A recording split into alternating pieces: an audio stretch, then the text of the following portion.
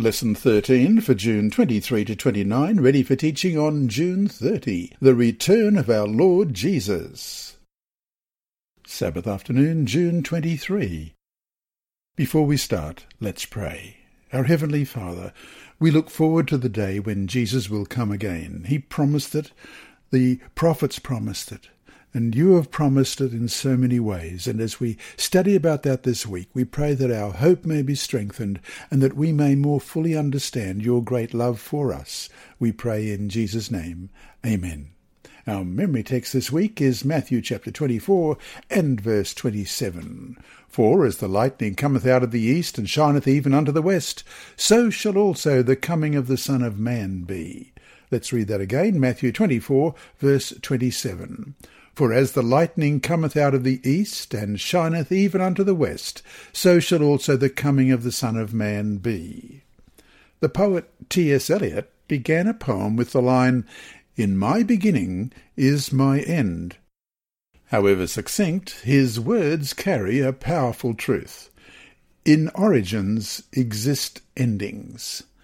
We see echoes of this reality in our name, Seventh-day Adventist, which carries two basic biblical teachings. Seventh day for the Sabbath of the Ten Commandments, a weekly memorial of the six-day creation of life on earth, and Adventist, pointing to the second coming of Jesus, in which all the hopes and promises of Scripture, including the promise of eternal life, will find their fulfillment.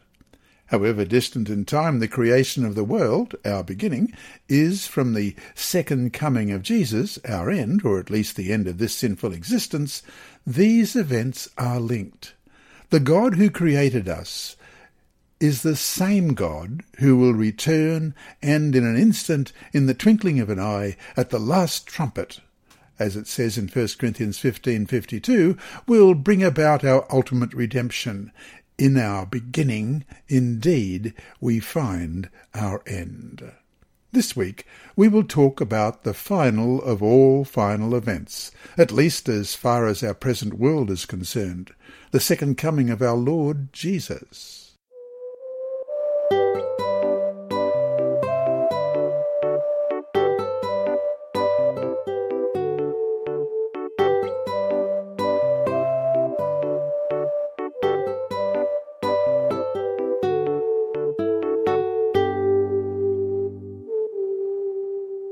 Sunday, June 24, the Day of the Lord.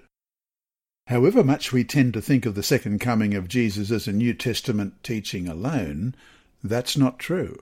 Of course, only after the first coming of Jesus, after his death, resurrection and ascension, were we given a fuller and richer revelation of the truth surrounding the second coming. But, as with so much else in the New Testament, the Old Testament reveals hints and shadows of this crucial truth long before it will happen. With the doctrine of the second coming of Jesus, the New Testament authors didn't reveal a new truth. Instead, they greatly enhanced a truth that already had been revealed in the Bible. Only now, in light of the crucified and risen Saviour, can the promise of the second coming be understood and appreciated more fully. Question: read the following texts. What do they teach us about the second coming of Jesus? First of all, Isaiah 13, verses 6 and 9, "Wail, for the day of the Lord is at hand. It will come as destruction from the Almighty. Behold, the day of the Lord comes, cruel with both wrath and fierce anger, to lay the land desolate, and he will destroy its sinners from it." And Zechariah chapter 14, verse 9, "And the Lord shall be king over all the earth. In that day it shall be, the Lord is one, and his name one." And Daniel chapter 12 and verse 1. "At that time Michael shall stand up, the great prince who stands watch over the sons of your people. And there shall be a time of trouble, such as never was since there was a nation, even to that time. And at that time your people shall be delivered, every one who is found written in the book." There is no question that the day of the Lord will be a day of destruction and sorrow and turmoil for the lost. But it is also a day of deliverance for all of God's people, those who are found written in the book. Let's have a look at a couple of texts with this. Philippians chapter 4 and verse 3, "And I urge you also, true companion, help these women who laboured with me in the gospel, with Clement also, and the rest of my fellow workers, whose names are in the book of life." And Revelation chapter 3 verse 5, "He who overcomes shall be clothed in white garments, and I will not blot out his name from the book of life, but I will confess his name before my Father and before his angels." And Revelation 13 verse 8, "All who dwell on the earth will worship him, whose names have not been written in the book of life of the Lamb, slain from the foundation of the world." This theme, that of the day of the Lord, as a time of judgment against the wicked, but also a time when God's faithful are protected and rewarded, is found first in the Old Testament. For instance, although some will face the Lord's fierce anger, those who heed the call to seek righteousness and seek humility will be hidden in the day of the Lord's anger, as it says in Zephaniah 2 verses 1 to 3. Question. Read Matthew chapter 24 verses 30 and 31. In what way do these verses show this same great dichotomy between the lost and the saved at the second coming of Jesus? Matthew 24, beginning at verse 30, "Then the sign of the Son of Man will appear in heaven, and then all the tribes of the earth will mourn, and they will see the Son of Man coming on the clouds of heaven with power and great glory. And he will send his angels with a great sound of a trumpet, and they will gather together his elect from the four winds, from one end of heaven to the other." And so, to finish today, as final events unfold, the side we are on will only become more apparent. What choices can and must we make now to make sure we're on the right side?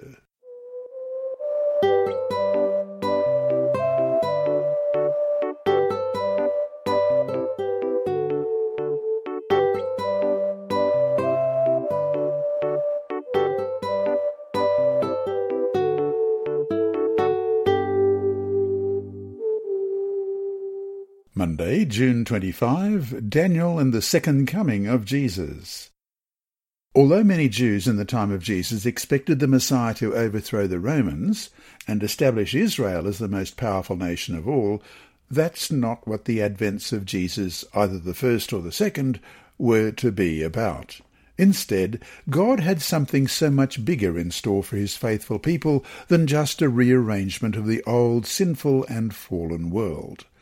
Perhaps nothing else in the Old Testament reveals as clearly as does Daniel 2 the truth that the new world does not grow out of the old one, but instead is a new and radically different creation. Daniel 2 shows the rise and fall of four great world empires, Babylon, Medo-Persia, Greece, and then finally Rome, which then breaks up into the nations of modern Europe.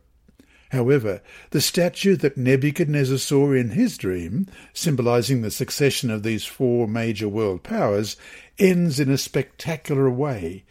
It does so in order to show the great disconnect between this world and the one that will come after the return of our Lord Jesus Christ. Question. Read Daniel chapter 2, verses 34, 35, 44 and 45. What do these verses teach about the fate of this world and the nature of the new one? Daniel chapter 2, verses 34 and 35. You watched while a stone was cut out without hands, which struck the image on its feet of iron and clay, and broke them in pieces. Then the iron, the clay, the bronze, the silver, and the gold were crushed together, and became like chaff from the summer threshing floors. The wind carried them away, so that no trace of them was found. And the stone that struck the image became a great mountain and filled the whole earth. And Daniel chapter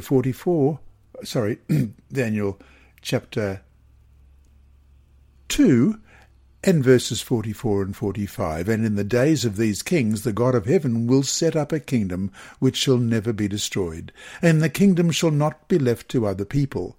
It shall break in pieces and consume these kingdoms, and it shall stand forever.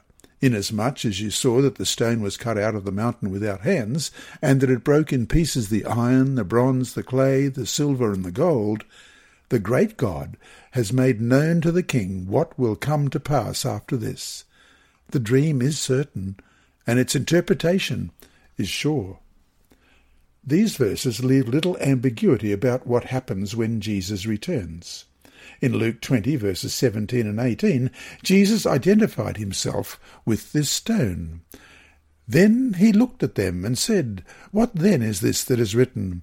The stone which the builders rejected has become the chief cornerstone." Jesus identified himself with this stone, which crushed to powder all that was left of this world. The Aramaic of Daniel 2, verse 35 says that after the gold, silver, clay, iron and bronze were crushed, became like the chaff of the summer threshing floors, and the wind carried them away, that no place was found for them. That is, nothing is left of this old world after Jesus returns. Meanwhile, the stone that destroyed all trace of this old world became a great mountain and filled the whole earth. And this kingdom, which arises as a result of the second coming, is one that shall never be destroyed, and it shall stand forever. Daniel 2:44. In other words, only one of two endings awaits every human being who has ever lived on this planet. Either we will be with Jesus for eternity, or we will disappear into nothingness with the chaff of this old world. One way or another, eternity waits for us.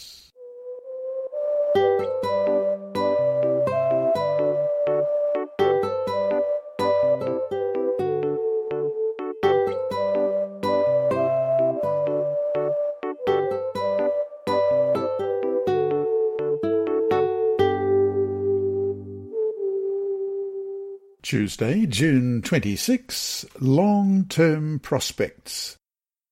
Question. Read Titus chapter 2, verse 13. What great hope do we have, and why? Titus 2:13. Looking for the blessed hope and glorious appearing of our great God and Saviour, Jesus Christ.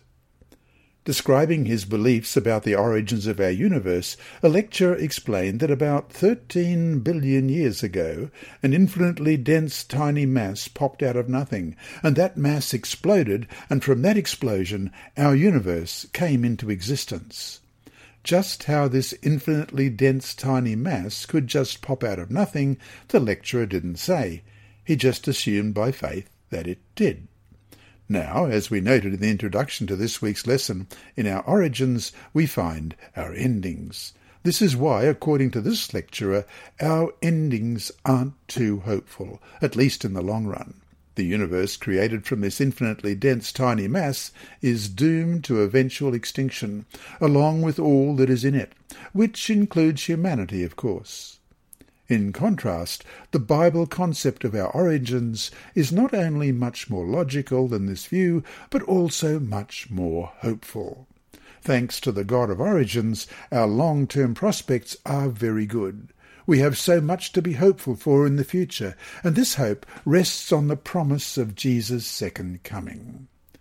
Question. Read 2 Timothy chapter 4, verses 6 through to 8. What is Paul talking about here, and in what is he putting his hope? 2 Timothy 4, beginning at verse 6. For I am already being poured out as a drink offering, and the time of my departure is at hand. I have fought the good fight. I have finished the race. I have kept the faith. Finally there is laid up for me the crown of righteousness, which the Lord the righteous judge will give to me on that day, and not to me only, but also to all who have loved his appearing.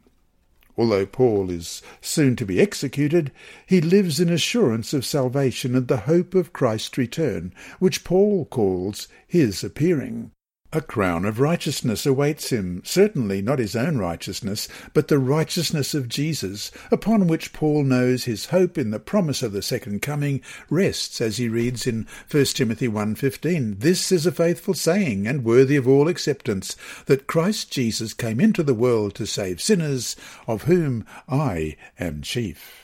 Regardless of his immediate circumstances, which are dismal at best, in jail, waiting to be executed, Paul knows his long-term prospects are very good. And that is because he is looking at the big picture, not focusing on the immediate situation. And so to finish today, regardless of your own immediate circumstances, how can you have the same hope as Paul did? How can we learn to look at the big picture and the hope it offers us?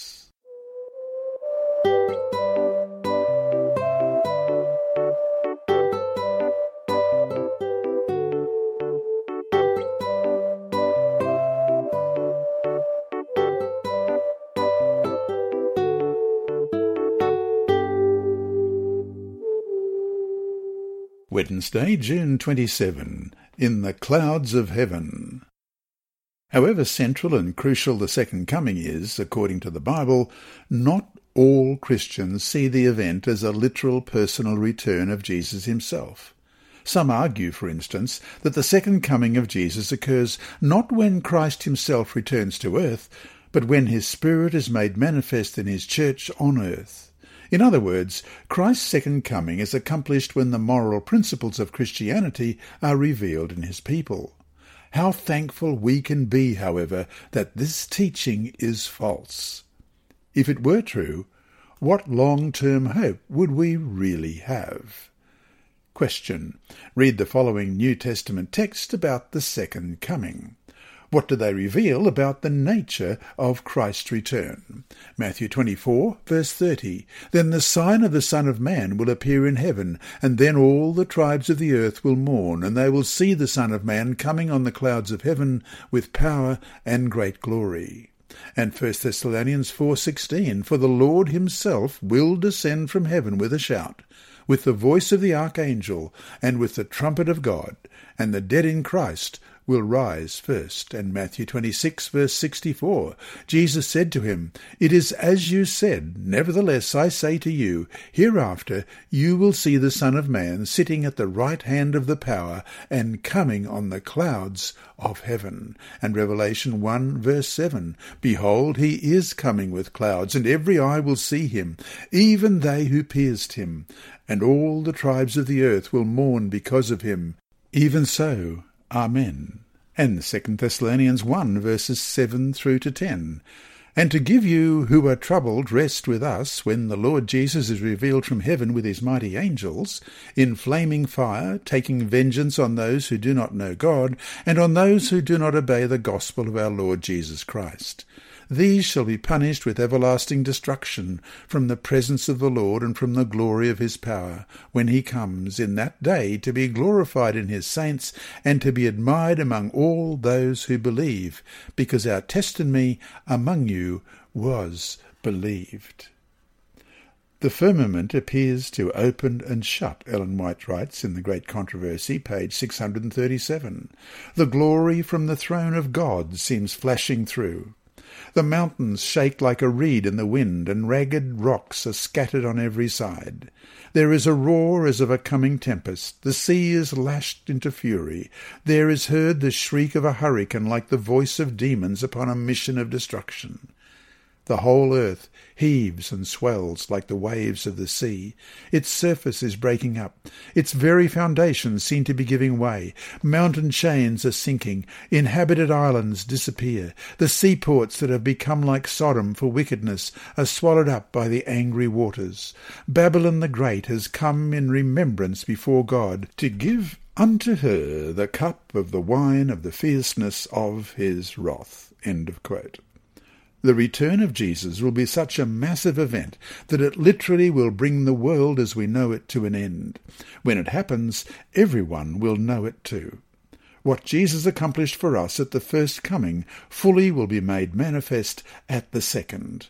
So to finish today, how should living with the reality of the second coming impact how we live now? How should it help us to remember what the really important things in life are?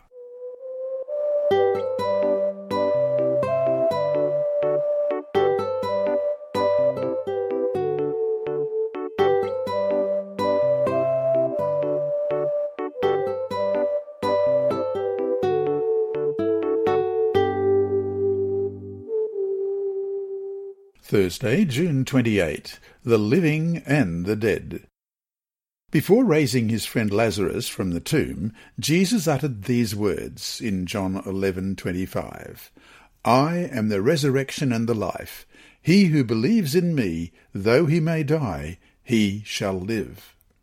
But rather than just asking people to take his word about such an incredible claim, he then proceeded to raise Lazarus from death, who had been dead long enough for the corpse to start stinking, as it said in verse 39. Those who believe in Jesus do indeed die. However, as Jesus said, though they may die, they will live again. This is what the resurrection of the dead is all about. And this is what makes the second coming of Jesus so central to all our hopes.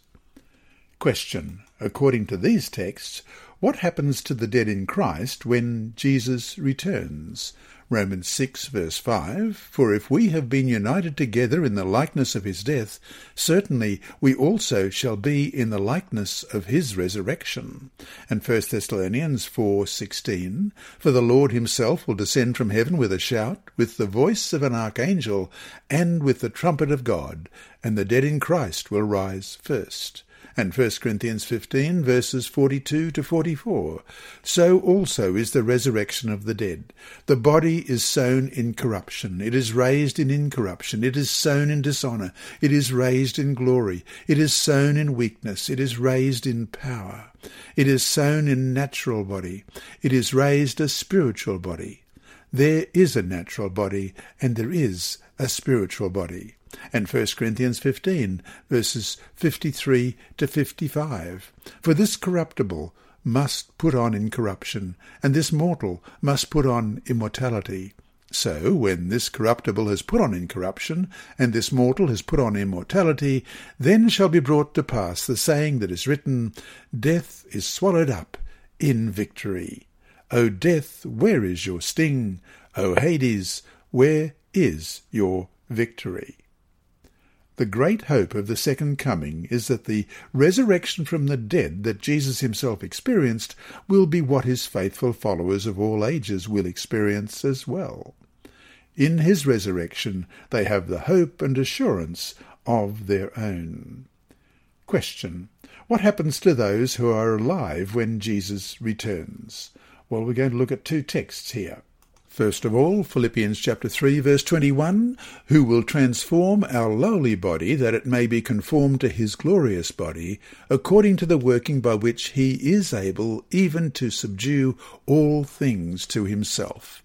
And 1 Thessalonians 4, verse 17, Then we who are alive and remain shall be caught up together with them in the clouds to meet the Lord in the air. And thus we shall always be with the Lord. The faithful ones, alive when Jesus returns, will retain a physical body, but not in its present state. It will be supernaturally transformed into the same kind of incorruptible body that the ones raised from the dead will have as well. As we read in the Great Controversy, page 645, the living righteous are changed in a moment, in the twinkling of an eye. At the voice of God they were glorified. Now they are made immortal, and with the risen saints are caught up to meet the Lord, their Lord, in the air. And so to finish the day, make a list of all the things of this world that are so important to you that you would rather sacrifice eternal life in order to retain them. What's on the list?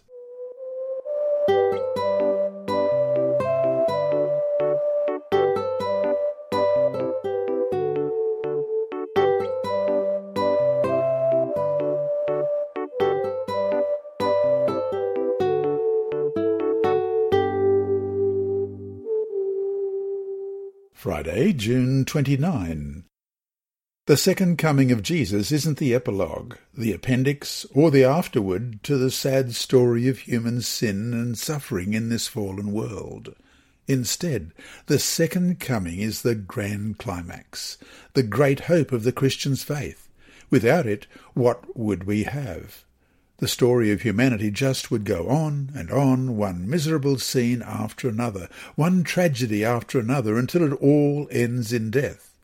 Apart from the hope that Christ's return offers us, life is, as William Shakespeare wrote, a tale told by an idiot, full of sound and fury, signifying nothing." End of quote.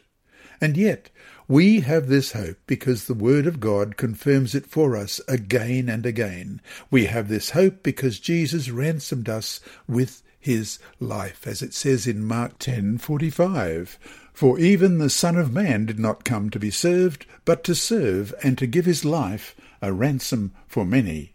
And Jesus is indeed coming back to get what he paid for. The stars in the heavens don't speak to us of the second coming. The birds chirping in the trees don't herald it.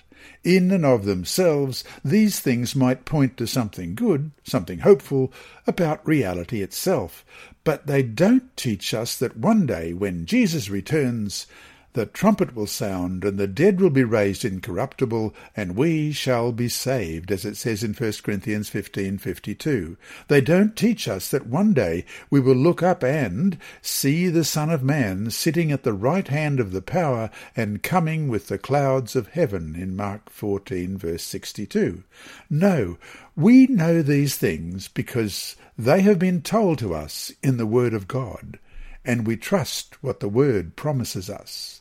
And that brings us to our 3 discussion questions for this week. 1. Think about what it would mean if the second coming of Jesus really were nothing more than what some believe it is, the full expression of Christian principles in the lives of Christ's followers. However wonderful a display that would be, why in the end does it leave us without any hope? 2. Why is the currently popular idea that the universe arose from nothing such a silly idea? Why would people promote such a notion, and why do some believe it? Why is belief in an eternally existent God who created all things so much more logical and rational an explanation for the universe? And 3. Share with your class the things you put on a list of what you find so important in this life that you would sacrifice the hope of eternity in order to keep them. What can you learn from one another about the contents of the lists? If people have nothing on their lists, how can we make sure then that nothing in our lives is truly keeping us from salvation, as will be the case with many people?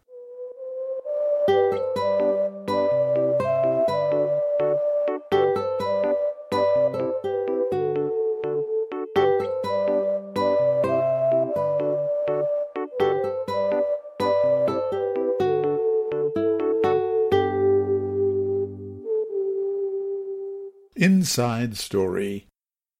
Our mission story this week is titled Hunter of Souls, and it's by Andrew McChesney from Adventist Mission.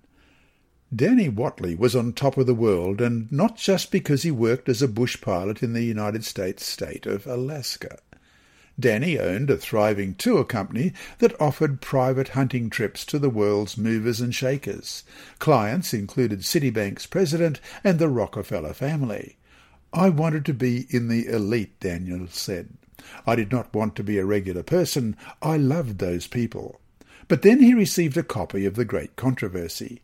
Danny had dated a former Seventh-day Adventist and, through her, started playing basketball and volleyball at the Adventist church in his hometown, Palmer.